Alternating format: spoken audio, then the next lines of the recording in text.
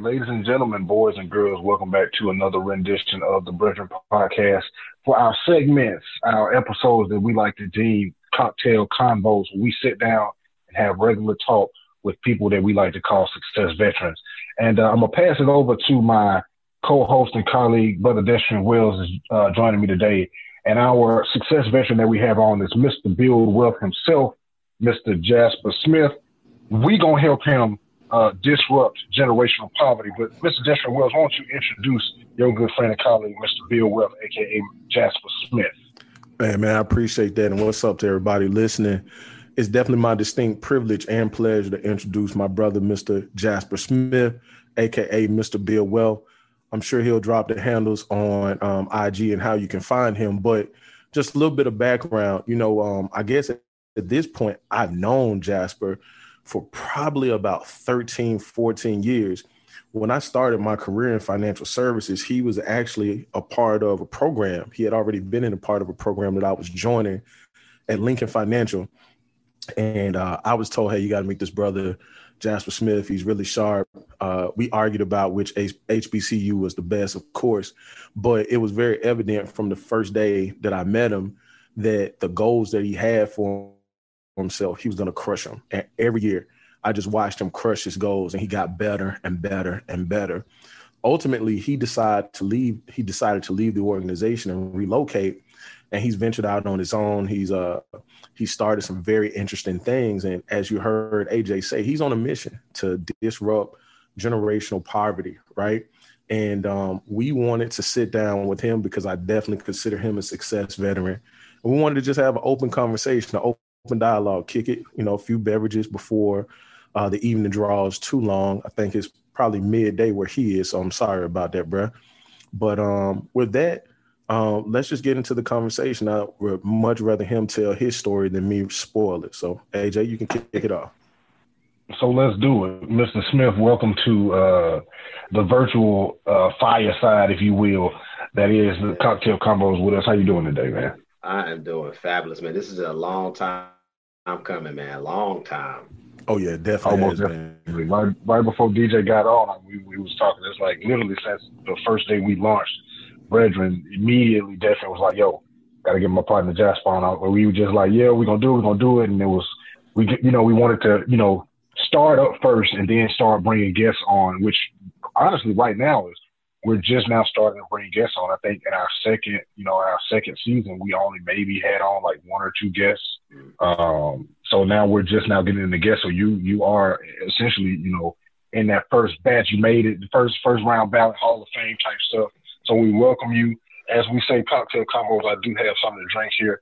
I've got a nice beverage that is cold and a shot that I will reserve for the end of this conversation as I make a toast to you and your success and ours as well. But I want to definitely steer the conversation towards what you do, but open up other avenues for us to just have a general conversation in general.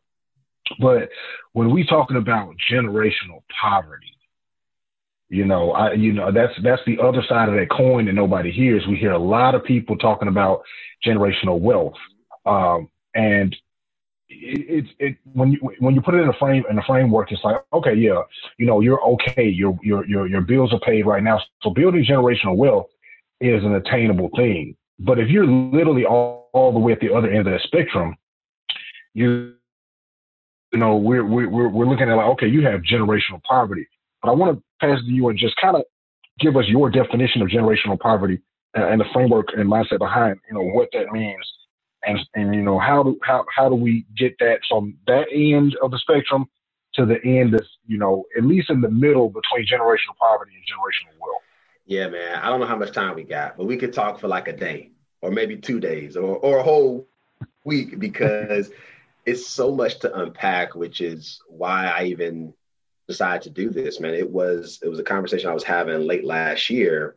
And it was around the pandemic and how you saw certain communities and businesses thriving and others were shutting the doors. And so I was like, okay, there's a reason behind that. And some things you cannot control, but there are a lot of things that are in our control that we aren't necessarily doing. And so I looked at the business landscape and I was like, let's think about the individual who if you were still gainfully employed last year, it was probably the best year for you to work on like paying off debt, investing, and doing every, you couldn't go nowhere. So you actually probably had money. And so what I was finding is some of the clients I was working with, they were like, well, I can't travel. So I got all this money in my savings account. And I was like, so what you going to do next? And when you start asking people these questions and just sit back and listen, I'm like, oh, y'all don't understand how the game is being played. Like when there's, blood in the streets, you need to be doing some things. You need to be making purchases. And so I tried to think about like, what else could I be doing? Because I got tired of telling people I'm a financial planner, I'm a financial advisor, or I sell insurance, or I do investments. Like I just got tired of all of that. To this day, I still hate saying it. But I was like I got to get something that's going to be catchy in a way that you want to ask me, what does that mean? So I was having a conversation last year, and somebody had mentioned this workshop I was doing, and they were like, poverty is one of those things it just keeps happening over and over. It's like somebody needs to like interrupt it. And I was like, I don't like interrupt. I was like, nah, we need to disrupt it. So I sat for like a month and a half, and then I finally produced an article that's on my website. And I was like, we got to disrupt generational poverty. Now, I don't know what that means to you, your family, or what have you, but it's a problem that I'm seeing over and over and over. And it's all types of people. It's not a black thing, white thing, Asian. It is, you're seeing certain communities. Honestly, just look at zip codes. Zip codes tell a very interesting story about wealth in this country. Somebody's zip code tells you a lot about them, potentially where they went to school, potentially their levels of health. And so I started I be thinking a lot, man. I think a lot about these bigger ideas. And I was like, all we talk about is getting wealthy, getting rich. I was like, how about we flip it?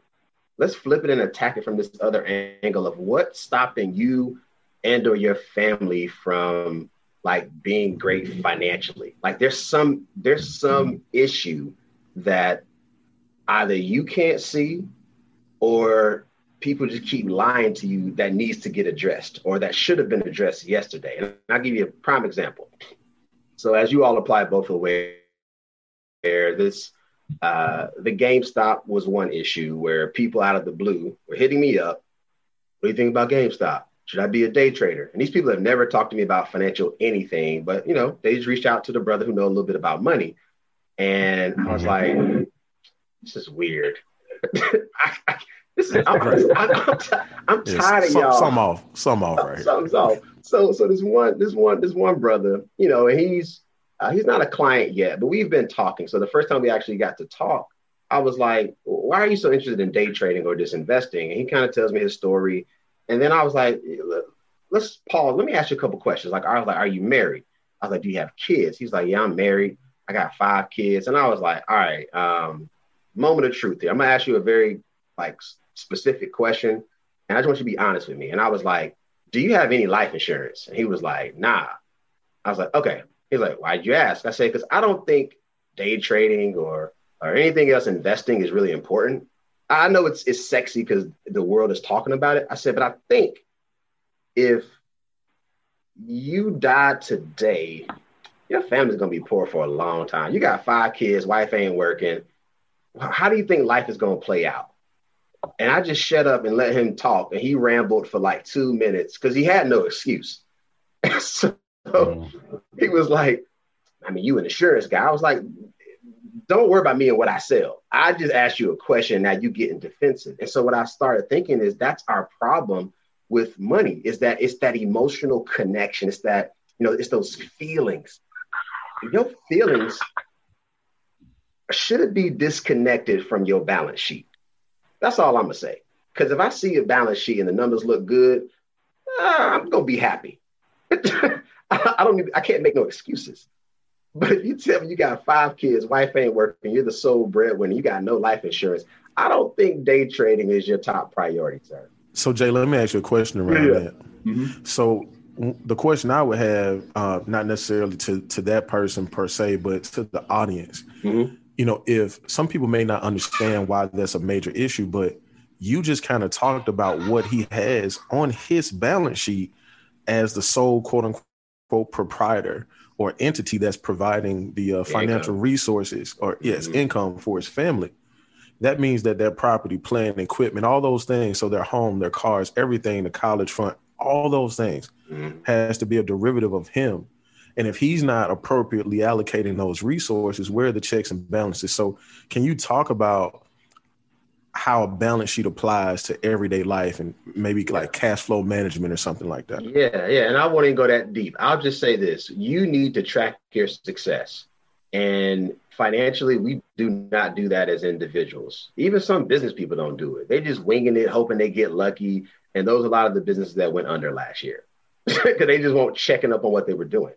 And I'm not saying this is a thing you have to do every day of the week. It's just you got to build it into your system. It has to become a habit to where you just check. And if you can't do it on your own, you got to leave yourself reminders on your calendar, or you got to hire what I call a money team. And that way you ain't got to think about it. Just know you're going to get that email. It's like, yo, it's time. And people aren't tracking their success, And so what I find is you feel like you're doing good. You feel like you're successful. You may feel like you're living check to check, but I'm like, let's just take inventory. And so that's actually one of the first things I do with my clients. I'm like, let's just take inventory. I don't care what you want to talk about, what I can do, what I can't do. What have you done up until this point in time in your life?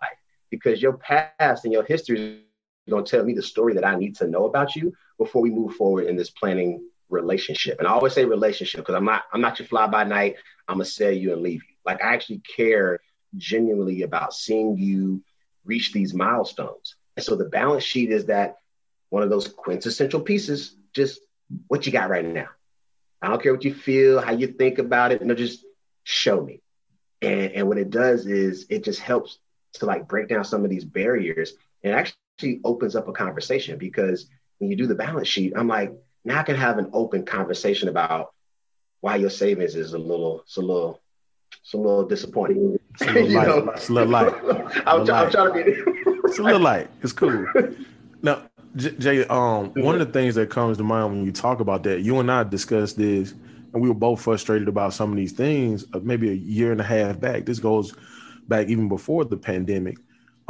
We talked about the fact that while you're offering these resources, oftentimes a lot of free information, free resources, we find that the people closest to us are often the most guarded, and they don't want to allow you to help them take inventory. How do you get beyond those barriers? How do you break that down so that the people in our community and beyond are a lot more comfortable sharing that type of information?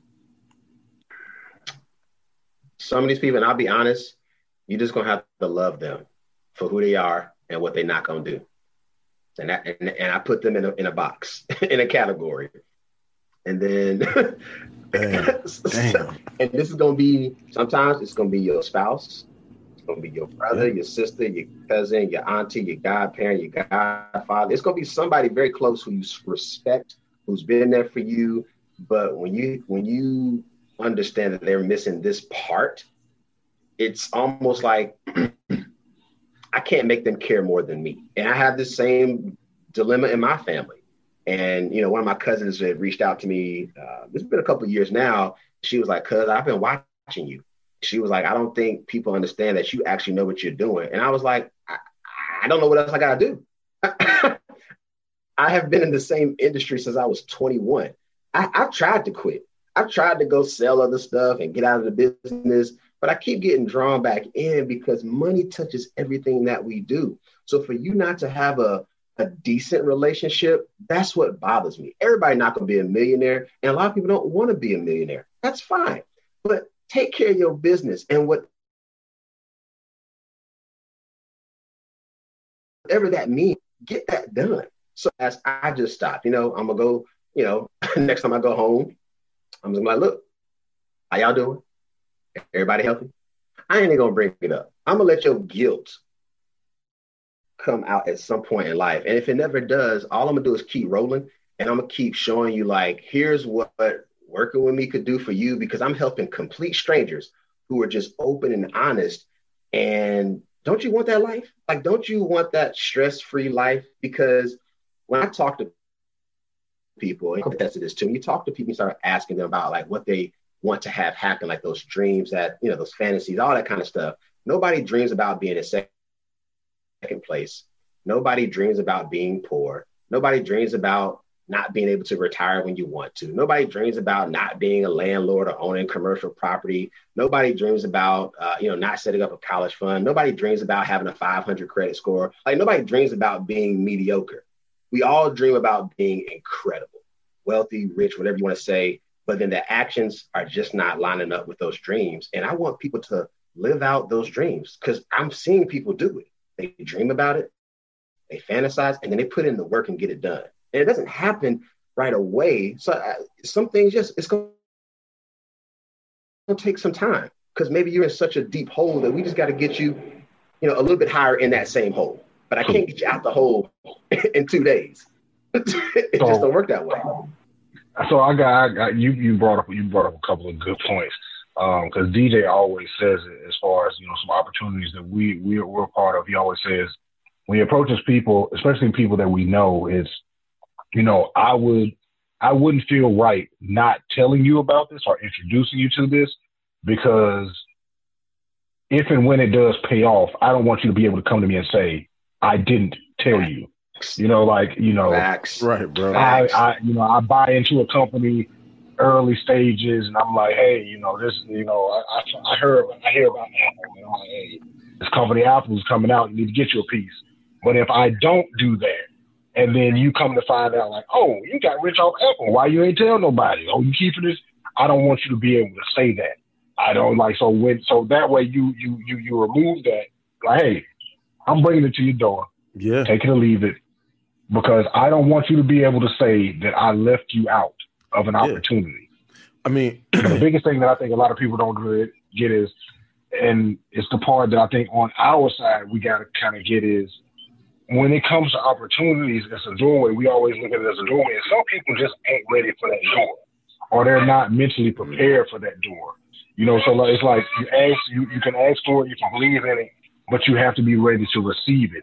And I think that's the part, on everybody's side. It's like sometimes the opportunity comes and that person ain't even ready for opportunity. They're not even in a position for opportunity. But the word wealth, and I want to get both of y'all's opinions on it, because this is a cocktail conversation. But the word wealth, and you said something, Jasper, that really stood out. Was like, some people, everybody don't want to be a millionaire. Everybody don't want to be, lavish lifestyles. And, some people want to be modest. Some people want to live well beneath their means. And, just, all my bills are paid. My kids are happy. My wife is happy. We get fed, just regular. So I think when it comes to the word wealth, and a lot of times people have this grand connotation, this grand image when you say wealth. It's like, so from both of you all, starting with you, Jasper, is what is your definition of wealth? Man, look, I hate this question because, I hate it because of how, nah, man, for real, because everybody asks this question. I'm glad you hate it. I hate it because I don't answer the question. I give you examples, and then I let you define it for yourself, because the problem we're looking for is we're always looking for somebody else to give us the definition of what we think something is. That's the problem with that question. Again, I need. But we got dictionaries though. That's what they for. So my definition means nothing to Destrin. It means nothing. His definition could mean something totally different, but we all think that this is what wealth means to me. So when I think of wealth, I like giving. I've learned to give. I've gotten good at giving examples, because that's what's going to help solidify how you want to define it. I say wealth for me is, I got a kid, and this is, and I'm going to speak to poor communities, people who don't come from like generational wealth. I want to think about, like, when I have a kid, I want them to be able to take a gap year. That's an example, right? Because white kids do it all day long. Black kids, I got to go to work, I got to get a loan. Y'all know the issue. Yeah, I got to join the military because you got to get out. Right. I got to do work, study. You ain't just sit in this house. Correct. You ain't just sit in this house. Right. So I think of, my kids can go be free and explore who they are. And school is always going to be there. So I think of wealth of giving the kids those types of options. I think of, if I'm a business, I don't need the bank. I don't need to take out, I don't need to go reach out to a VC, an angel investor, because maybe my family is my first investor. Like, that's wealth to me. Wealth is when I'm ready to quit this 9 to 5, I'm just going to walk out knowing I'm Gucci.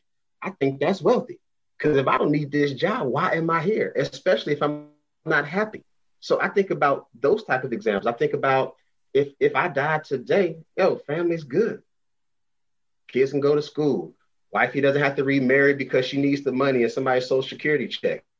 She got money now. So she, or whoever, like that's this is why people remarry. It ain't because, you might need a little loving. We got that. But like most people remarry after a spouse dies because they ain't got no money. That's the I need that lifestyle. Right. I need to maintain it. I need that second income. That's what you're replacing. It's, oh God, man, it's y'all mentioned, like, I want to get into a company pre-IPO. Only the wealthy people get into those conversations. Poor people never get a chance. Mm-hmm. I mean, the crowdfunding rules have helped.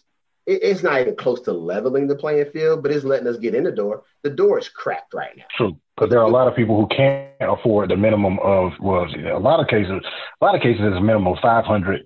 Some is 250, and the lowest one they might be doing 100. Some places might be doing 50 now, and that's just. And then still, again, we have to acknowledge that there are people who cannot even afford that $50 or that $100 because if it ain't gonna flip within a certain period of time, they need that. Right. That's a cell phone bill that goes without being paid or something like that. So it's like you said, it ain't encompassing everybody. Yeah, what wealth is, we gotta get away and we leaving tomorrow. That's wealth. You just get up and leave. I don't care about my schedule. Well, I know people say options and freedom, but I just started giving examples because I'm like, I think the examples you can relate to better as opposed to me giving you some. Never looking at a price tag, just picking stuff up, taking it to the counter. Yeah. So that's what I'll leave. You don't care if it ain't gonna sell. Right. That's right. DJ, what's up, boy? What's your definition of wealth? Because I got to change mine now that Jasper has made. He's enlightened you. He's enlightened me. I was my wealth. My definition of wealth, I guess, the assets and the liabilities, of course. No, not so cut and dry, but more so like the spiritual. It's like, as long as you're happy, it does accomplish that. It's like I always see. I watch a lot of documentaries and I'll see, people in what we consider third world countries, but their whole entire families live together. Their whole entire families work and provide for the family. They don't have a lot material, but they're happy, they're loving. So in my eyes, they hold a portion of wealth, but I'm pretty sure those people would want more. So then, so it's that balance there. So, but my definition was always, well, not always, but lately it's been, a bigger chunk of, the mental and spiritual aspects of wealth versus the material aspects of wealth. It's like, are you really, if you got it, we always have it. We've had the conversation plenty of times, like you can have everything in the world and still be unhappy. So are you still wealthy? Yeah. And it's like, you can be the happiest person in the world and not have anything, but so are you wealthy? So for me, it's kind of similar to Jasper. And if you even go back to maybe like season 1 of our podcast and we started talking about, how do you begin to break down barriers to generational wealth? We never really reversed it and talked about it from the standpoint that Jasper's talking about it. But for me, wealth is really a series of habits. And Jasper talked about taking that inventory and getting that balance sheet on a client or friend or person, whomever, right, that he's working with. And it's almost like going to the doctor. They pull some blood work. You can say you've been working out, eating right, doing all these things, but the devil's in the details. That blood work comes back and it's just like, come on, fam. It's the same thing with your habits. Your habits are going to dictate whether you're capable of ever becoming wealthy, whether you come from wealth or not. Wealth is a habit forming exercise because you can get it. If your habits are bad and you don't have protection, you can lose it. So I'll lean on this 3-legged stool that I've used in the past is liquidity, longevity, and legacy. How effectively and efficiently can you address those 3 life issues?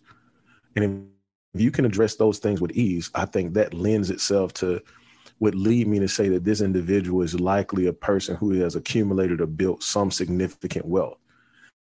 Now, you can also put those 3 buckets into emotions, right? So you talked about being happy.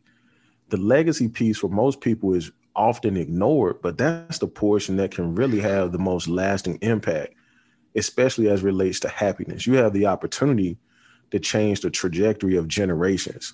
And so when Jasper talks about insurance and things of that nature, and this client that he had that had five kids and was looking to day trade, that money should have absolutely been first thought about in terms of securing and investing for his family. True. So, you get me to a new conversation. I know both of y'all. Come on, go ahead, jump. Around financial services, and I ain't talking about bank telling. I'm talking about the a little bit more up than that. It's not. We're not talking about bank tellers. It's not down bank tellers or anything like that. But when we talk about financial services, we talk about people that are in rooms that decisions are made, on a larger scale. So work hard until expensive becomes cheap. Is what your shirt says, Jasper. My question is, what do we do once that happens? Is that once expensive becomes cheap, is that the plateau? And then I got another follow-up question after that. Or do things get, or is there another level? Because we've all been exposed. We've all been exposed to some rich people, and then we've been exposed to some wealthy people. And it's like rich people is like, oh yeah, you got some Benzes, got tailor-made suits, you smoking Cuban cigars, things like that, fine wines and champagnes, expensive dinners, Ruth Chris, things like that. And then you got the wealthy people where it's like, it's almost as if money doesn't exist on that level. Because expensive, what we think is expensive, no, what they think is expensive, they might even think it's expensive. We think it's ridiculous. It's like, oh, you drive a $500,000 car for fun. That, like Elon Musk is those type people, super billionaires, multi-millionaires, where you can go do things for fun. And most people are like, I thought that was a job. Like, oh, I'm going to go build a spaceship because I want to go to space.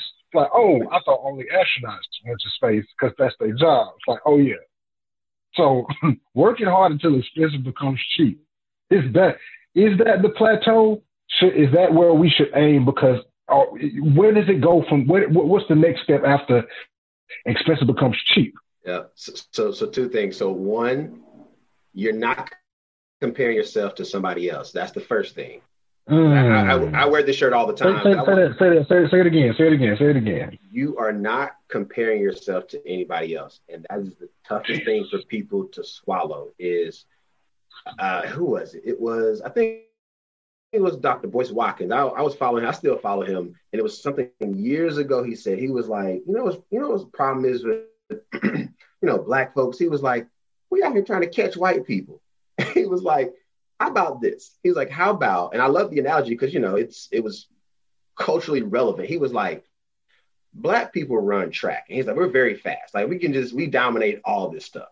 If you are black or white, we dominate. He said, but relay teams, and shout out to NCAA, their track team is killing the world, but I digress. But the 4x1, he was like, when you get that baton, if you glance at the person beside you, you just might lose because that's how close it could be at the end of the race. But when you hand off the baton, it needs to be solid. And if you're just focused on handing off the baton, the next person can take it and run with it. And that's what generational wealth is, right? You did all you could on your borrowed time on this earth. And you hand it off to, either your spouse or your kids or whoever, and they do the same thing. You run your leg of the race. That's your lifespan. Run your race as solid as, be in perfect form. And when you about to go out of here, leave some instructions with your estate plan and hand off that baton in the proper format, in the proper way. We got to stop looking to our left and to our right and getting caught up in social media, because we just got to focus and what do we want to do that is expensive right now? And when that thing, whatever it is, and I don't care how outlandish it is, when that becomes cheap for you, you have arrived. Now, is that your plateau? Maybe it is, maybe it isn't, but I don't care. If you have gotten to that point in your life where you were like, man, I really wish I could fly first class. And now if you're just flying first class, you're like, that's cheap now. Maybe that's it for you. I have people to this day who still have never flown first class or business class. And I'm like, oh, it's worth the investment. Lord, believe me. When I went from North Carolina to California. Yeah, you got a whole bottle of water up there, man. Look, I love them saying, Mr. Smith, what will you be having? I said, look, keep this drink coming. If you ever see my cup empty, right. That's worth my investment. It's the experience. I think it's the experience of yes. And I think we've been deprived systemically, but also self-inflicted for years of just being able to say yes, because we say yes to the wrong things and no. We say yes to the wrong things. We also say no to the wrong things. We should be saying yes to things like life insurance. So I don't know if you guys, not to big up another podcast, but on I Am Athlete, I watched the head of wealth management for UBS for their entertainment and athletes division, Wale. He said that the problem in our community and many communities, not just ours, so I want to be clear, but specifically talking to our culture, we tend to flow money up instead of flowing money down. And to Jasper's point, if you're going to make a unceremonial exit, I've recently experienced some of that in my family, but there were some provisions in place. So it makes that process a lot less stressful. It also doesn't put the onus on the children or the family to flow money up. Money is flowed down, even if it's just to take care of your final expenses. And if you can leave somewhat of a legacy, that's even better. I don't think we truly understand the way that wealth has been traditionally built in this country. But before, there were these jobs that the masses could earn tremendous amounts of money. Life insurance was a safe haven of building wealth. And from an estate planning standpoint, and Jasper can talk more about it than me, the tax benefits are enormous. And if you can put it into an estate, it continues to pass down, and grow. And I think that, a small investment in estate planning to set up generations of your family, literally generations. An estate can say, well, DJ, if something happens to your mother, you can get this. However, X percentage has been held out for your son or your daughter. And if they have kids, percentages have been held for them. And if they don't use it, this money can be used in the following way. Estate plans are not very difficult to come by. It just requires a little bit of initiative to sit down with someone, and you can literally call the shots from beyond the grave. And it might behoove you to do that because your life experiences will have led you to a place that you can correct some things in your family, especially if you're the matriarch or the patriarch of your family. It just doesn't make sense for us not to take advantage of these things, because we're talking about nominal amounts of money, less than what you would spend a week on Starbucks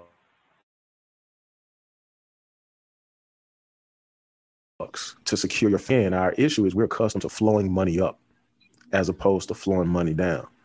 And I would say that we need to start getting comfortable saying no, right? Saying no to those things that are not productive. That person who always needs another $20. It might hurt in the beginning, but for that father of five who's the sole provider for that household, can he really afford to be out trying to take care of other adults that are able-bodied and well? I mean, those are conflicts that contribute to generational poverty and is an impediment to generational wealth. So, I think obviously education is one way, and I know that we all have platforms that are attempting to serve that purpose. But Jasper, what would you say for families? You know, I think AJ kind of asked, they don't have that foundation. They didn't come from that. Can you talk a little bit about what was your journey in terms of coming to grips with, this is what I want in my life, from not only just from a financial standpoint, but holistically, here's what I want my life to look like. Because I think sometimes people get off put a little bit. Hey, these guys are talking about money. You know, they seem to be doing okay. But, you know, a decent amount of money comes with a decent amount of responsibility and problems. But you didn't always start there. You know, I know what they paid us first year in that program. But real quick, even more importantly than that, because I want to add in the fact, like, well, exactly what you just said, DJ. But like Jasper says, generational poverty, and I speak for myself. I didn't come from poverty. I have seen poverty. I know what poverty looks like, but me personally, I did not grow up at any point in my life were we poor. Yeah, any definition of it. AJ's dad has had 4 jobs. It wasn't even that. It was just, but then I look at it from the privilege of the time period that we grew up in. You know, the 90s is when I was the 90s was my whole entire childhood, but the middle class existed then. You know what I'm saying? So, you know, that's facts too. Me and my sister went to private school a couple of years. You know, well, not a couple of years, for a good portion of our lives. You know, then outside of that, my mother works on campus. She ran a program where the sole purpose of the program, Upward Bound program, was to take possible first generation college students. So if your parents didn't go to college, or one of your parents didn't go to college, you were able to get to this program where they brought you on campus on the weekends, tutored you, came to your schools during the week and tutored you to make sure that you were doing well and passing your classes. They paid you to come on Saturdays. And then every summer you got to live on campus, take college level courses, and then you would go on a trip and everything is paid for. So, you know, I didn't grow up in poverty, but then when we talk in this conversation with people who are actually in poverty, if they're listening or if they do come across things like this, it's like, okay, we hear the Starbucks analogy, but it's like when we talk about generational poverty, we talking about people who like, I can't afford no damn Starbucks. And even at me and my point of my life, AJ, I hear you, but I don't buy. Go ahead. I challenge you on this. Wealth is oftentimes very quiet. Like, I ride through neighborhoods, right? I ride through neighborhoods. When I go to neighborhoods where the homes are in excess of, let's say, $750,000. Now, on the East Coast and Oakland, we can get there pretty quickly. But in general, you start talking about $750,000. You're talking about a hefty a home payment, right? Out front, Honda Civic, Highlander, you know, just simple, right?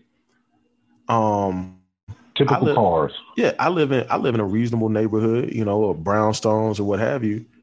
But I can promise you, turn the corner on my block, and you know, I drive a decent car, but all my neighbors. No. You tried to breeze over that. I drive a decent car. Hold on. Drive a decent car. Let me pause. Let me pause this right here. Let me finish first before you do what you're doing. No, seriously. No, it's important. It's important. You drive a Benz. Hold on. I've been driving one since I graduated, though. That's the thing. Now, when I first got it, I probably had to grow into my car payment. But again, understanding credit, money, whatever, if I'm going to pay $4 more for my Maxima and I can get my Mercedes because I put myself in a position credit-wise where it's going to cost me the same thing. And that's the thing. Again, everybody doesn't pay the same thing for the same thing. That's what I'm getting to. But those individuals are reallocating their money to their homes as an investment. But what I am willing to bet you, the vast majority of people buying those lattes, those $9 coffees, can't afford them. It is a status thing. It's gamification, and corporations are great at it. You need to have this experience. So while a lot of those people should be saying no to that Starbucks and maybe making some coffee before they leave home, they're going to go get that Starbucks because it's part of their day. I had to learn to cut things out of my day. You know, I would tell you, hey, man, I just got off work. And Jasper knows this too. Downtown Philly, we get off. You got to walk by 30 bars before you get to your apartment, your home, or whatever. You'll stop for 30, 40 minutes and you're out $150. And so I moved to Delaware and I started making different decisions. The money that I was spending drinking, I started saving. Like, it's just reallocation. And I think things are sometimes just that simple, but simplicity becomes complex because it's habits. Going back to habits, I have to stop at Starbucks on my way to work. People are praying that their card doesn't decline just so they can get Starbucks. I promise you this. I've had these conversations and I'm like, is it really that good? I don't know. I mean, I just got to have it. Same thing with me when I was going to the bar as much as I was going. I didn't have to go. It was just, I'm on the way home. It's something to do. Something to do always costs you money until you're doing something for yourself. Like investing in yourself is the best investment that you can make. Investing in your family. Like, so those things are vastly different. So in today's society, what I'm saying is that Starbucks is a norm. In years past, growing up in the 90s or what have you, yeah, you're splurging if you went out just to buy coffee. You made coffee. Now it's who makes their own coffee? And if you do, you got a $200 machine at home doing it. I mean, it costs money to do basic things. And some of these things we have to say no to if we want to move the needle. That's all I'm saying, bro. Now you can talk shit about me. I was gonna answer both of y'all questions. No, I did. We ain't gonna be there. Go ahead, Jay. Jay, you go ahead and talk. You go ahead and talk, Jay. Look, I like to keep it very real. Man, like being all, I drive a car as well. On wheels, I put gas in it. Like, no, man, come on. Like, we already know you're doing good, and I will always bring up your Zoom picture.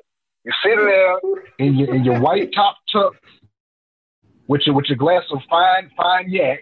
Lotion. With the red bottom shoes on. Lotion ankles. The key is, listen, if you see a black man with a lotion ankle, he's wealthy. Point blank period. Right? I was attending a wedding.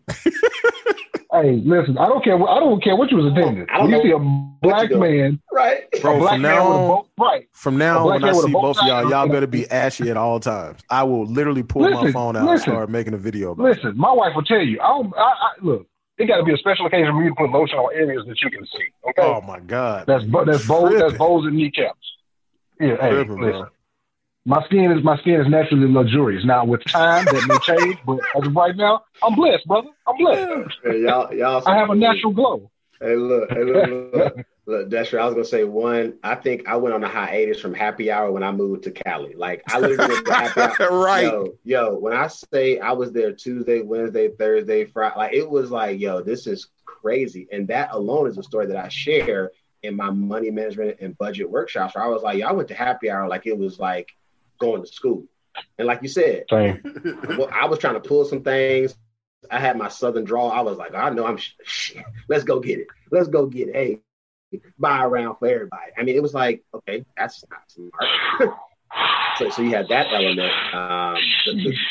The car thing is also interesting because my car got totaled last October, and I used to drive a Honda Civic, and that was the same dynamic of, and this has been part of the issue for me is because I've been in this industry. People are like, well, Jasper, why don't you have like a Benz or an AC or where's your big body? Where's your big body car? And I was like, well, one, I live in the Bay Area where traffic is trash. I like getting on BART. Sometimes I like to walk. Like, it was like, I don't have to have this car to please you. But if you want me to have the Benz, the Beamer, the Porsche, please give me all the money for the car payment and for the maintenance. Like, I got friends who drive these cars. They be like, yo, man, one wheel was pretty much me getting four wheels for my Civic. And I was like, okay, even if you got the money, because even at some point, it ain't about trying to look a certain way, because you either want the look and feel of money or you actually got it. And it's okay that you live this luxurious lifestyle. And that's Mm-hmm. The latter is the problem with our world is people don't got it. They ain't balling. And they go get it anyway. Go get it anyway. And then you're like, why do you have all this? Like, I give you a real life example. So client of mine, they're in tech, made great money, and bought a brand new souped up Tesla. Like, I think hubby already had one, wifey wanted one. Souped up Tesla. Y'all know we in a pandemic, right? So now they got 2 Teslas sitting outside a rented house. And I was like, how does this, and I jam people up because I just want to know what you were thinking. And what they said was, they're like, I don't think it was the best move, but she wanted it. I said, yo, you want it? Great. I got it. You want it. It's done. Maybe in a couple of years when your stock options vest, like y'all can pay off all that debt. Because right now, y'all got so much debt, it don't make no sense. So you start hearing these conversations and then you're like, why don't y'all get it? And so AJ, to your point, or I think Destrin said it, like, part of my journey is I've just watched my parents. So AJ, I ain't grew up poor. I'm a privileged Black kid. I'm the youngest of 3. And I've talked to my parents, and I've talked to them consistently about the stuff that I've been doing, and every talk or speech that I've done or video, like I send it to them. My mom be like, what do you think you know a little something? I'm like, but y'all taught me some of these basic lessons that I don't think they were that hard to understand that it was the right thing. So I understand that I got information from a credible source. Let me first say that. And so my pops retired. It's been like 4 or 5 years. And this is the life that I try to share with people when I talk about why I think planning is important. And I don't care how you build your wealth, because I also we want the answer. How do I build wealth? It could be real estate, it could be businesses, it could be working a 9 to 5, and maybe you got some options. Like it could be a number of ways you can actually get there. But I said, here are the problems that I want in life when I'm old. And I called my dad 2 weeks ago. And I was like, he was in the car. I was like, what are you doing? He was like, man, look, it was raining in the last couple of days. And my family, my parents, they're back in North Carolina. So I was like, what's wrong? He was like, man, it was raining. I'm trying to figure out what lake I can go to go fishing. And so, swear to God, this is rich people problem, old rich people problem. He said, that's life. That's good life. He said, if I can't back it down the ramp, it's a struggle to get my boat in the water. So he was like, I already went to one lake. I'm gonna drive around for a few more hours to see where me and your uncle going fishing later today. And I was like, I want those problems. Wake up, and my only job is to figure out where I'm going fishing. That's what Pastor Troy said. The hardest decision I got to make is which car I'm gonna take when I skate. I'm riding big, ho. That was it. Them kind of problems. Them kind of problem is, and that's what you I think some people think they're so far fetched. Which they do. You sacrifice to create those, right. Though. Like these are, it's the right. same. It's the same thing. Like when you choose a significant other or whatever. You get to choose. You do get to choose what problems you have in life. Yeah. Like I tell people all the time, you get a choice in this, right?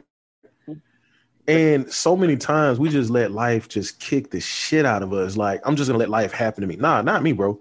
I'm not doing that. That's the problem, Destrin. That's exactly the problem. So, and I asked my parents straight up. They grew up in the West End in Durham. And Durham, like everywhere, is being like the West End in Durham has been gentrified, like most metropolitan cities, right? And so I was like, how did y'all figure it out? Grew up in the same neighborhood, but yet y'all have this great, like, incredible success. And my mom and dad said one word that to this day, this is why I grew up in a household of tough love, because they grew up poor. And I was like, I don't like that shit. Like that's not appealing to me. I don't celebrate the struggle. I laugh at it because like y'all experienced it. I didn't. But they were like, we had an expectation. And I was like, yo, stop. Give me more. Like, you can't just say that. Like, come on. It's like, no. We grew up poor, and we said if we ever had kids, that we would do things different. Now, we didn't know what that meant at the time, but they had my sister when like 19 and 20. Pops hadn't even gone to med school. My dad's a retired physician, AJ, just so you know. So, like, he was giving me that game from like the doctor physician lens. He was like, man, that's a cold word out here for brothers, especially in the medical profession back when they launched their company. And so this is why I have this entrepreneurial spirit, because it's literally in my blood, like literally. My brother's the same way. He's a general contractor in North and South Carolina, just closed big ass deal like 2 weeks ago. Like we were doing this because that was our example. Like I was told to go corporate. I was told to go corporate because it would be easy. My dad was like, you can get somebody else to pay for your education. You're going to learn some things. They're probably going to like hit you with some racial stuff. They probably won't pay you what you're worth. And he just went down this laundry list. He said, but entrepreneurship, he was like, oh, you're going to have some days you think your life's going to get cut off. Your wife going to be mad at you. He said, but when you start rolling, she ain't going to say nothing but, yes, honey. What you want for dinner? Because you taking care of me and these kids. I'm the third one. So Pops had figured it out by the time I came around. My mom was like, he's a good dude. He's my example. Take care of your business. If you have kids, I think you're doing your kids a disservice if you don't try to do better in life. Unless you got a drug habit, or you an alcoholic or some mental imbalance, like you got to give me a real good clinical excuse. You know, PTSD from being in a war. Give me something that's tangible, because I'm talking to able-bodied people in their right mind who are making a conscious decision not to do better.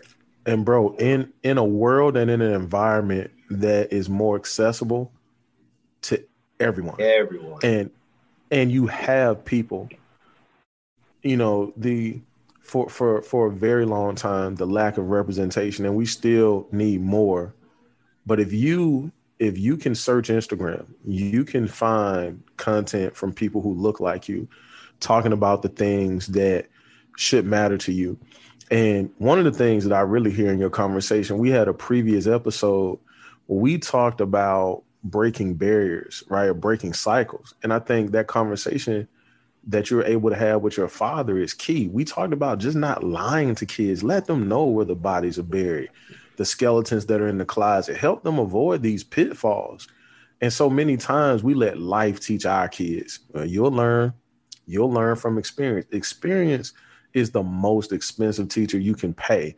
And you're paying with time. That's the problem. You're paying with your time. Man, look. And I don't think we understand that enough. And I mean, just salute to your pops for really sharing game, because I think that's a huge factor in your success, in the success of people like AJ, like myself, with my moderate amount of success, and so many others. But I just had someone that was willing to be honest with me, sit me down and really talk about what was real, what was going on, and the things that I would have to overcome. So I didn't glorify corporate America when I came in. I already knew what I was walking into. I was very aware. I don't know if you remember this, Jasper, but I may have just talked to Deese about it. I don't know if you still keep up with Deese or not. But, yeah, absolutely. You know, Deese doing some major things. I got to get him on too. But my first week on the job, right there in Radnor, I had a training. You know, when you would come in, they would do these long one-on-one days. Hey, we're going to teach you the product. Here's the script, so on and so forth. Mm-hmm. At the end of the day, you would have to do a pitch back. And so I did my pitch back. This is like this is just real raw, straight up. White gentleman, probably about 47, 49 years old, if I can remember correctly. I'm like 22 at the time, 23 maybe. He goes, that boy, he might be all right. He's a good boy.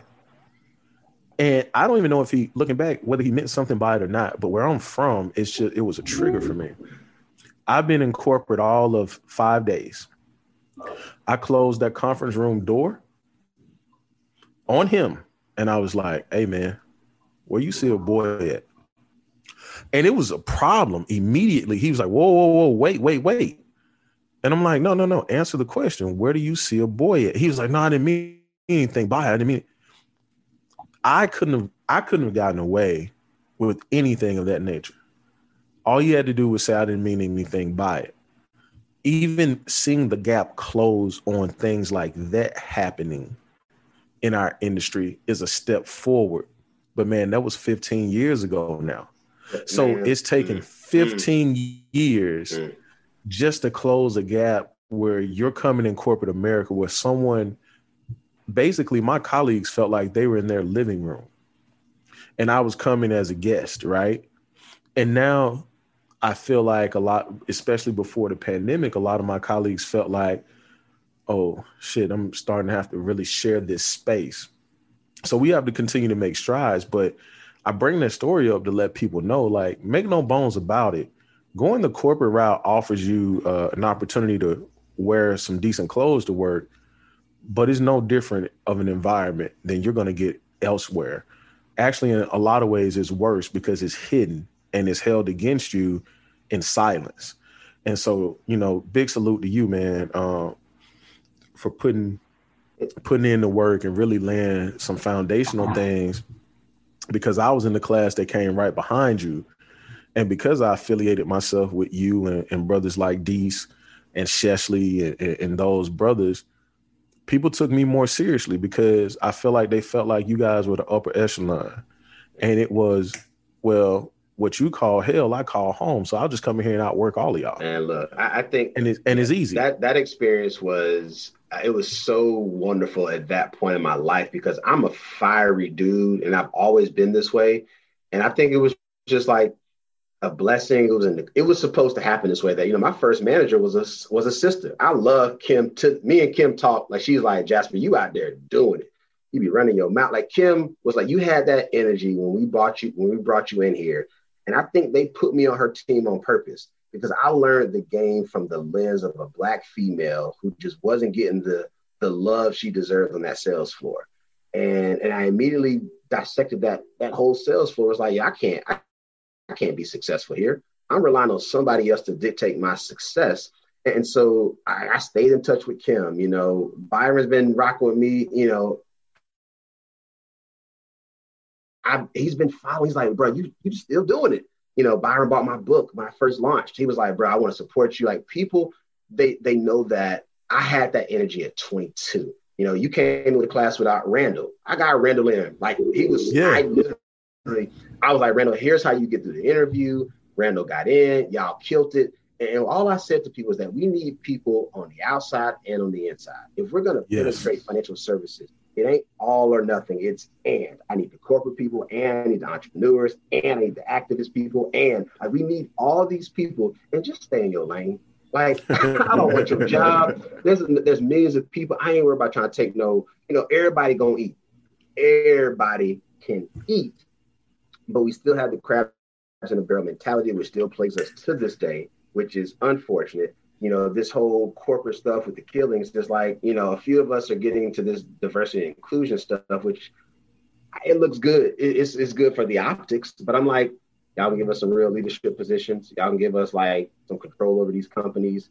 And I think companies are doing just enough to like keep us quiet, which is why you need like the people on the outside, like, yo, y'all on that bull. Y'all gonna let us paint streets, but y'all ain't giving us no money. I'm sure you all saw the United Negro College Fund got their first, Black? Yeah. I didn't even know that. I wish I was like, floored, man. Yo, I lost my shit. I said, what? I said, I love allies like the next person. I said, but that one hit me. I screenshot. I said, yeah, wow, we can't even pay to we ain't got no wealth. That's what wealth is, AJ. The fact that everybody else has to help us because we still can't support. We can't self-fund anything. We're always, I got my hand out. I got to go ask for help. I got to go ask for money. I'm like, what? That's wealth. Wealth is an ex-wife who got stock options who starts cutting checks. And y'all know where I'm going with this because A&T got 45 mil from Jeff Bezos' ex-wife. Shout out to Amazon. Y'all can never say anything bad about them. Ski got some money too. My sister. Yeah. Oh, yeah. Look, you will never say nothing bad about Amazon. A bunch of people got some money. I don't care what you feel about Amazon and their working conditions. I would love them. They put money up. I can turn my hey, look, 45 million. Nah, a few people got sick. I mean, that's just the reality of the world we live in. And when you come at people with kind of what I just said, we get defensive. We start saying that's not right. And I said, do y'all understand how this country was built? I'm not a historian buff, but when I look at history, this is why I don't get into like political arguments. I said both parties have screwed us over, first off. Second off, we always switching to the person or to the party that we think is going to save us. Ain't nobody coming to save us. They haven't saved us yet. I don't know why you keep thinking somebody else is going to do this work. And this is part of why my father talked about being an entrepreneur. He was like, I don't think nobody's going to save me. So if I'm not willing to get dirty and go out here and do this work to take care of my family like the way I want to, then I'm a really terrible dude. I'm a horrible father. I'm a horrible businessman. He said, because I can't figure out how to support my family, then why am I here? And I know that's a tough pill for a lot of people to swallow, but that's the reality, is that we're not doing the things that can break these generational curses. And I don't know who's going to step up in your family or these communities that I speak with. I'm like, are you going to be the person, or are you going to keep making excuses? Exactly. You tell me, because I'm seeing people out here winning and they're not making noise. They just working. And again, they're working real hard until expensive becomes cheap. And they're like, well, how'd they do it? Oh, they sold out. Well, you won't support them. So I guess they had to sell out. So what we talking about? I love to see people say you to sell out. I'm like, please show me how you have supported me aside from giving me an opinion. You ain't giving me no clients. I ain't getting no referrals. I told you in that post on social media to hit the share button, and your dumb ass hit like. You can't even read. I said share. That helps me with SEO optimization. Liking don't do nothing for the algorithm. I can't even give it to you on a platter to help me. And then I'm selling out because somebody's paying me money. Okay, what are we talking about? Man, bro, let me ask you how you feel about this, because I actually had this conversation with my wife a couple of weeks ago. We were driving, and she was talking about, the crab in the barrel mentality. And I told her, I said, I don't use that as often as I used to. I understand the connotation of it, but if I could paint this picture for you, tell me, what are your thoughts? See, I don't necessarily know at this juncture in my life if I see it the same way that I used to, because I had to think about one thing. What environment do crabs naturally belong in? It is not a barrel. So if they are trying to claw or climb, naturally one would pull on the other, because that's not their ecosystem. That's not the environment that they're meant to thrive in. And I think that we tend to use that verbiage towards each other if we just pause for a second. And again, it's just my opinion. Please play devil's advocate. If we pause for a second, many of our constituents are sometimes in situations, AJ alluded to, like how the middle class is kind of evaporated right before our very eyes. I think that when you have like housing projects being one, when you put a group of people who have little to nothing together, they naturally take from each other. And I don't know if that's them organically or innately pulling each other down, but systemically they've been conditioned to do so because of proximity. And I think environment, is nature and nurture. What's in you is going to come out, but it also matters how you're nurtured along the way. Because I grew up, I'll just be real, like, our first crib, when my mom first ventured out on her own, and she was a single mother at the time before she remarried, our first crib was in a part of town. The name of it, bro, was called Crack City. Okay? Crack City. Do you know that my mother wielded the type of respect with her work ethic and just her voice? I had drug dealers telling me, hey man, that street light is on, you need to go home. No one sold outside of my mom's house. It was off limits. If I was doing something wrong, even the local drug dealers was like, hey man, your mom don't play that. You gotta chill.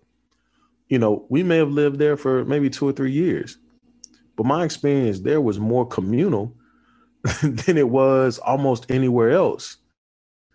But some people have codes that they live by. And I think we've gotten away from that. Like, we used to protect ourselves. Women and children were protected. If I don't have a problem with you, I'll never bring any smoke to you.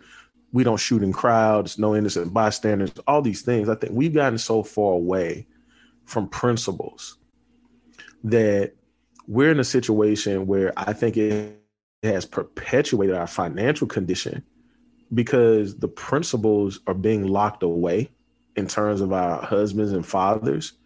And then we're leaving, our women to fend for themselves. And not that they're not capable, because they are, sometimes very much more than many of us are. But it leaves that disconnect, because who's going to have that conversation with you, Jasper, about the experience as a male entrepreneur to inspire you to go do it? Now you got to rely on a football coach or whatever, or a teacher, whomever. We have to be present in our households, and we have to be a voice, and we have to be more principled. But even from, our humble beginnings, that same word that you used earlier, my mother had expectations of me and the people around us. My son's off limits, period. My house is off limits, period. You do what you do, just don't do it here. No problem. And it is different. And so when I talk to people and we really get into things and we're talking about, hey man, where you come from, and how did you grow up? How did you start to learn about money? I learned about money because my mother ultimately ended up seeing the world through the military. She retired after 35 years. Similar to what you were saying, I would call my mom and ask her, hey, what are you doing today? I'm just trying to figure out if I'm gonna go play bingo or something. I want those problems, bro. Like that's a non-stressful situation. Yo, you know what I'm saying? Non-stressful. So what are you doing? What are you doing today for your 20 plus year from now self? Yeah. So when you talk about being a success veteran, bro, I wanted to ask you, we haven't even talked about this, but how do you even define success, right? And what does success look like for you? Before we move to close tonight, I definitely wanted you to touch on that. But we all have a background, and we come from, beginnings that are probably less fruitful. Our parents come from beginnings that are less fruitful. But for those that might need to understand that success looks different for everyone, how do you define that, and what advice would you give folks to put together some parameters for themselves to understand how to measure their progress towards being successful?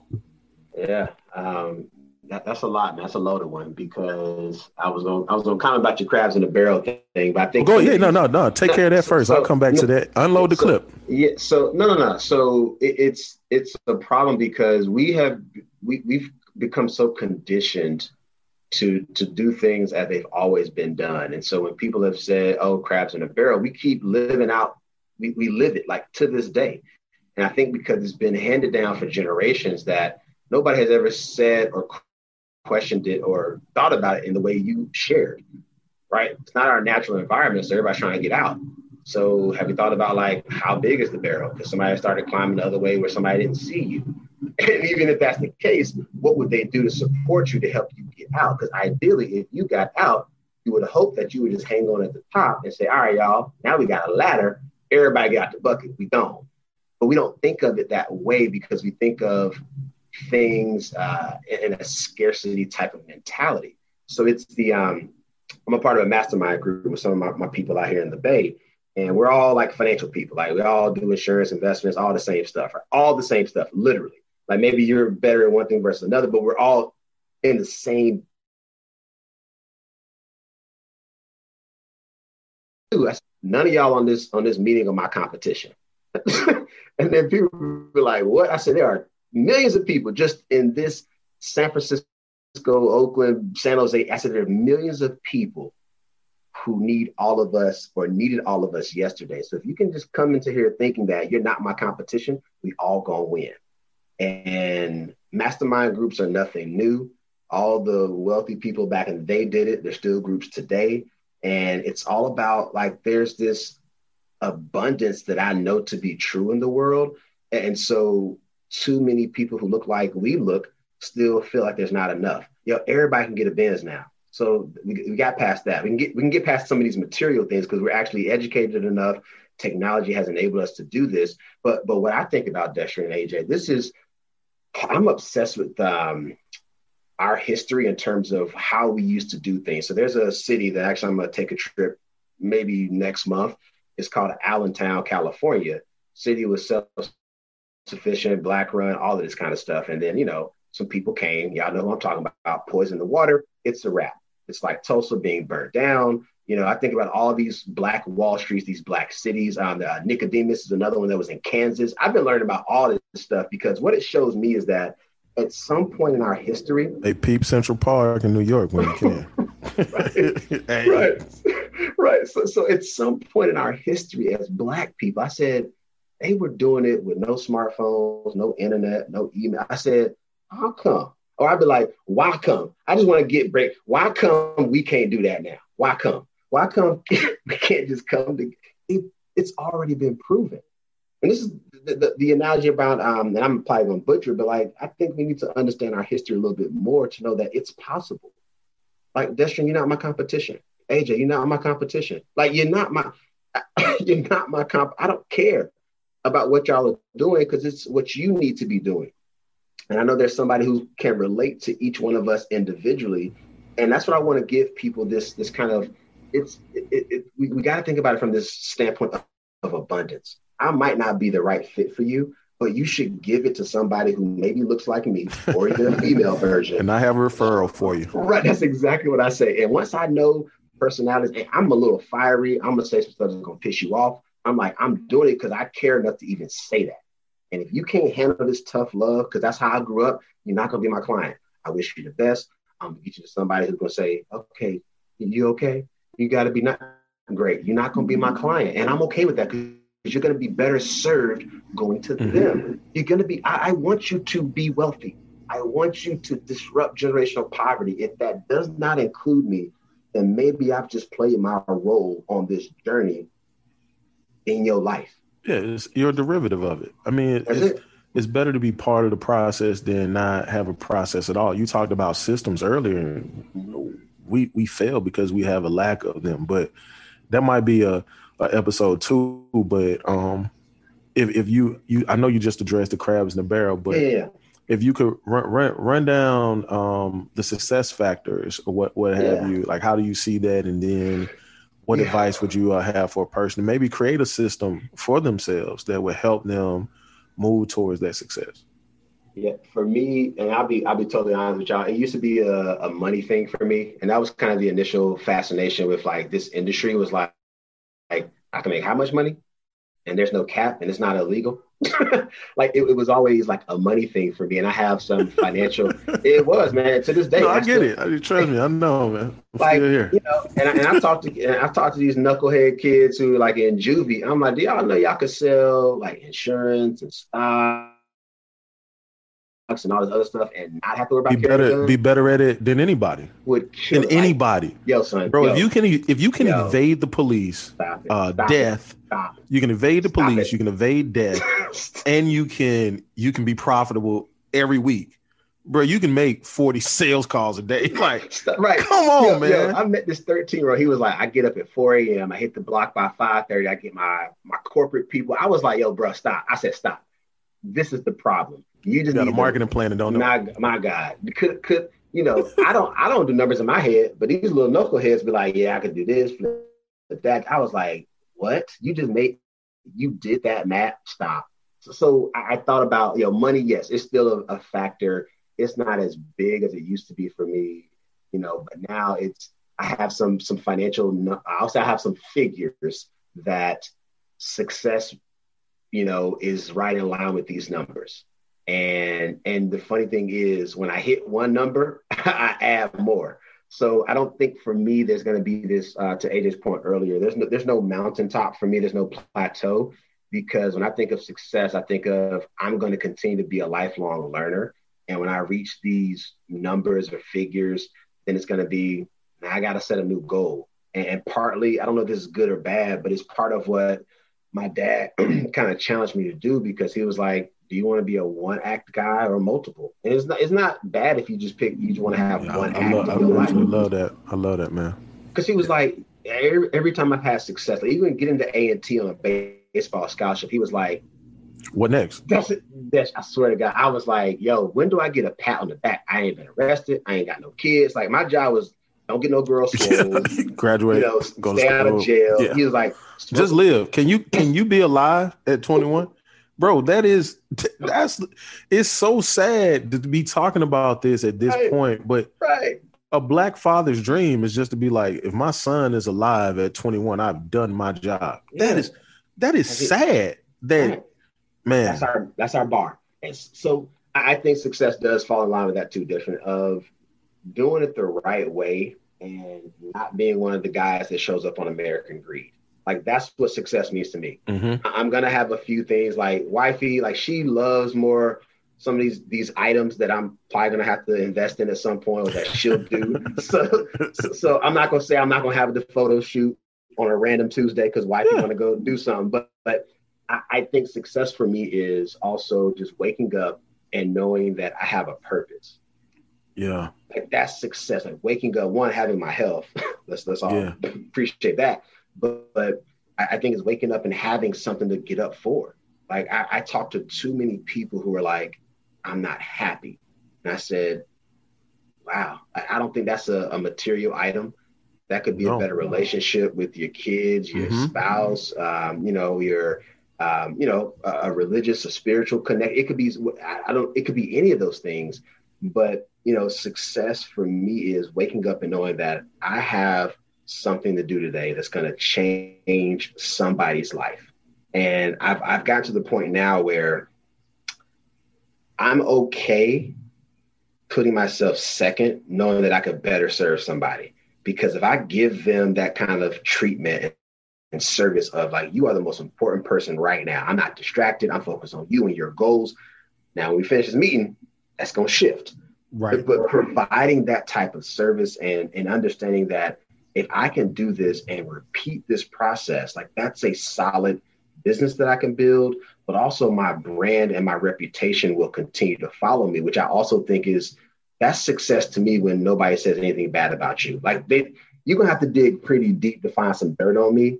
And that's intentional because the wealthiest people that I know, and we'll exclude all entertainers and, athletes, we'll exclude those for this conversation. Like you said, man, the real wealth is so quiet. It's you're like, and you talk, nah, I'm good. I can't, it's when you close a big deal. And one of my mentors tells me, he was like, look, man, don't ever get too excited about closing a deal unless that's the ultimate deal and you're going to retire. So when somebody asks you, oh, you closed this $1 million deal, just say, I had a decent day. It was a pretty good day. Don't be overly excited. Don't go tell the world because you only as good as that last play. Yeah, it's on to the next. And I think one of the things that I heard you say was about your dad. And I think you're well equipped for that because your dad had the same, like, Jasper, you just closed the deal on the baseball scholarship. What next, son? Good job. But it's like Nick Saban at Alabama. He wins the national championship, and he literally says on national television, I'm going to celebrate this for about 24 hours, and we're back at it. I'm back recruiting tomorrow. And it's that mentality that separates him. That's his process. That's his system. And I think that I learned that when I left Lincoln and I started at my new firm. I remember getting my first, what I would call my first major bonus. Mm-hmm. And I think my response was off-putting to, quite frankly, the corporate. So the bonus I got that year was probably, I know exactly. It was about 60% of what I made all year. And so they were like, hey, feels good, right? Feels real good, doesn't it? I was like, I'm just going to put my head down, get back to work, and hopefully I can do better next year. Wait, hold on. You're not happy? And I said, define happy, because you guys never told me what the minimum and the maximum was. You just gave me this. I don't know if this is good or bad. I just know it's more than I got before. And once you get to a point where you don't see it as someone doing you a favor, you understand that you are delivering value, because trust me, they will not give you the money. they won't. And so I started to understand concepts of money. And I think that's what you teach. You're teaching concepts of money, not get to this amount, feel good about this amount. It's the concept. Now you have some money. What will you do with some? Now you have more money. What will you do with more? And you talked about impact. You talked about values. I think we don't talk about those things enough when we talk about money, because money with no value system, you're just an opportunity for somebody else. It's not even going to help your family. And so the things that you laid out in terms of, if I could better serve others, I think those things are super dope. And those are the things that are more important. And I would agree with you. I really define my success on how many people can I assist, aid, or help get to their next level or their next goal while I'm, doing what I'm doing. Because like you said, you're not my competition. There's no reason for us not to collaborate. We collectively are better than we are apart, for the most part. And you let people choose, right? So, I appreciate it. AJ, I don't know what you had to add, bro, but how do you really define success? I mean, you have multiple businesses yourself with a huge entrepreneurial spirit, but what would you say around wealth and wealth building? I'm not gonna add to this conversation. I'm gonna let it stay how it was. Man, y'all are the experts. I tell you all the time. I'm just the guy who introduces the people who know what they're talking about, and that's it, man. But so AJ, I agree. Oh. No, I was saying that you're definitely a part of this journey too, man. You know it, and I know people always like want to take the back seat. So I'm gonna uplift you and be like, nah, bro, y'all, you doing it too. So you've been around Destrin enough to it's rubbed off on you. So you might as well call yourself the expert. Listen, man, right?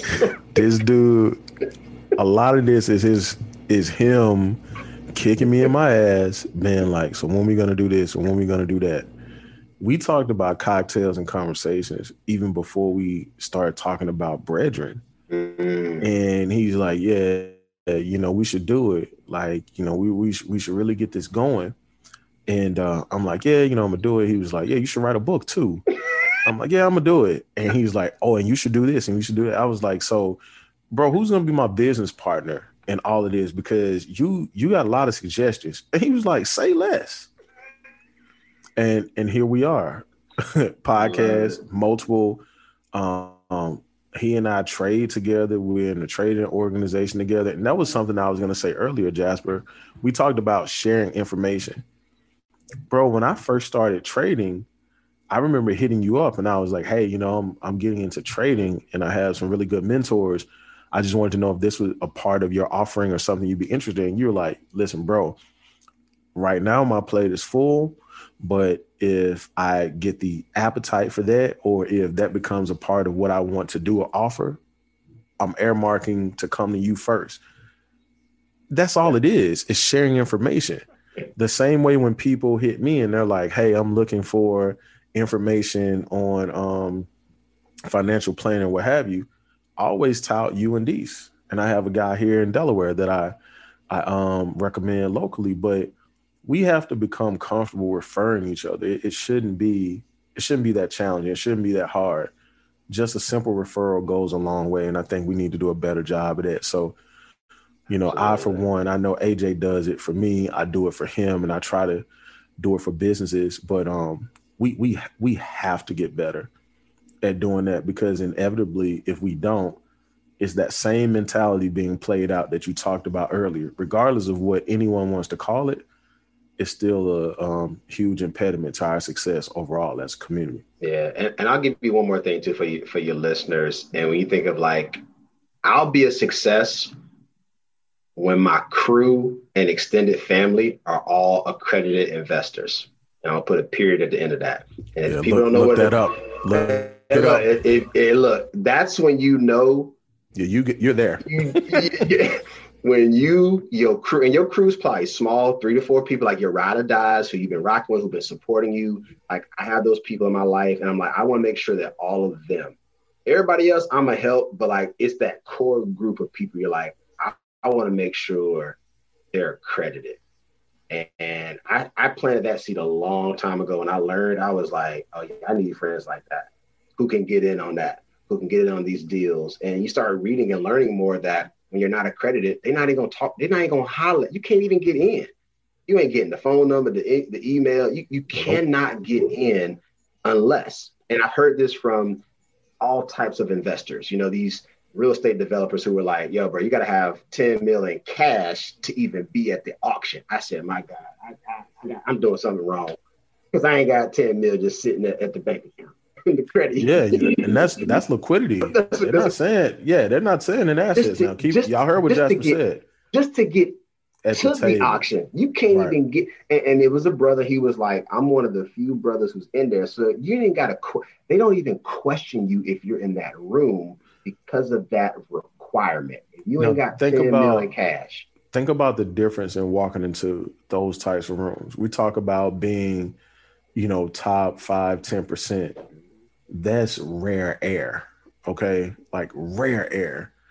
And we should be in those rooms. More of us should have representation in those spaces. And so that's the mission that Jasper's on collectively, AJ and myself. We have a similar mission. We're mission-minded to break down barriers to generational wealth. And there's no better partnership than we could have with Mr. Bill Wealth himself, who is on a mission, and he's requesting your assistance to help disrupt generational poverty. So this won't be the last time you hear from us as a unit, as a collective. Jasper, tell them where they can find you at. Yeah, go to the BillWealthMovement.com. Go there, read about what I'm up to. Got some articles on there that I think will allow you to digest financial planning information like easily. If you care to reach out, there's a contact us section at the bottom. I always follow up because I'm always ready to have this talk on any day, anytime, because I care so much, man. This is the reality. Like I want the people that I associate with to have this level of freedom to know that when I call you and I got a deal, I don't want you to say, "Oh man, I can't afford that." Like that happens to us and we miss out on so many opportunities. And I think it's part of, well, if I don't do my part to help these people, we're never going to be able to have those conversations where I text you at I'll give you a real life example. So this was a couple of years back. I have an investment club and one of my guys, he's a trader, does real estate, all this stuff. And he was like, he texted us at 10 o'clock on a Friday and said, "Y'all trying to get in, need 10 stacks." But the round closed at 2:30. I was like, "Bruh, how you gonna text somebody at 11 o'clock?" And I had meetings. Now I was working on some other deals, so I couldn't pump out the cash. But I was like, I wish I had that 10 stacks in another account to just do it. And that was years ago before Robinhood is where it is today. And so those are the plays that we got to start making across don't even say tech, just across the board. Like he's in that kind of space. He's on these newsletters. And I was like, "Bro, can you tell somebody a week in advance and give me at least a week?" But I got 3 hours, but that's how money moves. You ain't got time. You either got it or you don't. There's no big facts. There's no gray area. I could have got it. I was like, I literally was working this other deal with my lady. And I was like, I can't give it up because we're trying to get this crib. We ain't get it. But I was like, I can't do that it. major move out that account, they would have flagged you in a minute. Exactly. So it was like, okay, goals, have cash.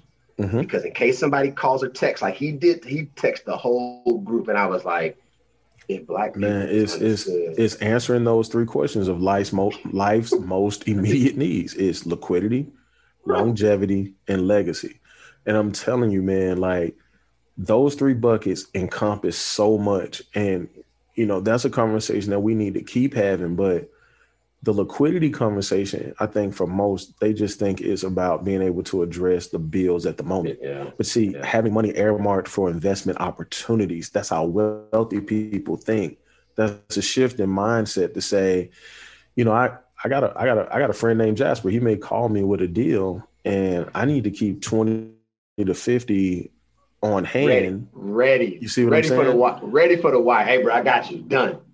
That's it. No, I had 3 hours. I was like, life goals. Like you said, have 50 to 100 just hanging out, doing nothing in a bank, preferably a black bank. They need our deposits. I'm gonna throw that in there. Keep talking. So let that money just hang out for that day. Because I'm like, oh, man, I could have been in a Robinhood for 10,000. That was it. And that round, I think, going back to what you said, hopefully the listeners heard you, the accredited investor. Yeah. You understand what a round is. A round opens and closes very quickly, and you got to move. You can't reschedule that meeting. No, you can't be like, hey, I'm gonna get back. Nah, bro. This is a right now situation. And again, that's how money moves. It never sleeps. One of our mentors says it takes naps, but it never sleeps. Right. So yeah. AJ, how we gonna close tonight, brother? We're gonna close just like that. I appreciate you all for coming on. I appreciate the knowledge that was dropped. And the only thing left that I can do is simply just raise my glass to Mr. Bill Welf, of course, Mr. Jasper Smith, for taking some time out of your schedule to join us and have this conversation. Mr. Wells for joining me on this. There will be many more of these to come because obviously we all have a goal. We want to influence conversation to where people start having these conversations. If one person comes away and say, "Hey, I was listening to the Bridger podcast and it was talking about life insurance, man, and now I'm thinking about it. I need to take a look at it." That's the goal, is to make this a normal conversation. Me and DJ don't do all we do is talk about money. DJ knows if I'm calling him, I'm calling, hey, it's either about the babies or some money. Yeah, that's good. Yeah.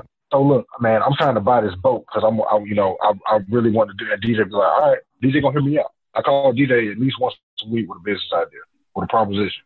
Right now, it's switching over to I want to go back to buying the bank. So we have these conversations, but it's normal for us, and I want that to be normal for everybody. I want to be able to walk into places and everybody sitting there just talking about money. Because if that's the case, everybody will be a lot happier, I think, in my opinion. It's just like if ain't nobody broke and ain't nobody down on their luck, we see what happens. You know where low crime happens. Low crime happens in places ain't nobody got no worries. Where everybody got problems, that's where crime comes into play. But here's cheers, Mr. Bills Welf. Thank you for joining us.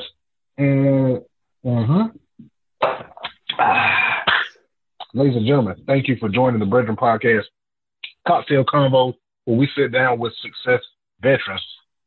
This episode, we just happen to have Mr. Jasper Smith, Mr. Bill Welf himself. You can find him on all social media under Mr. Bill Welf. Like I said, go to what's the website one more time? Just go to the BuildWealthMovement.com. That's where I want to drive everybody. Go to the website, theBuildWealthMovement.com. TheBuildWealthMovement.com. Don't find him on social media. Go to his website, people. Only friends and personal associates go to his Instagrams and Facebook. Go to his website. You can find us, however, on social media at Brethren Partners, BREADRENPOD. Bread, like bread, because we always talk about our bread and we always getting bread. Hopefully, y'all can get a couple of crumbs from what we had in this conversation. That's going to do it for me, AJ Wilson. Mr. Deshaun Wills Consultant. You can find him at Empower, Engage, Execute on Instagram and dwellsconsulting.com. You can find me at King Friday, the number 46, and you can also find me at www.mmbgw.com. But that's going to do it for us. We appreciate you all for taking a little bit of time to listen to this cocktail conversation. Y'all have a great day.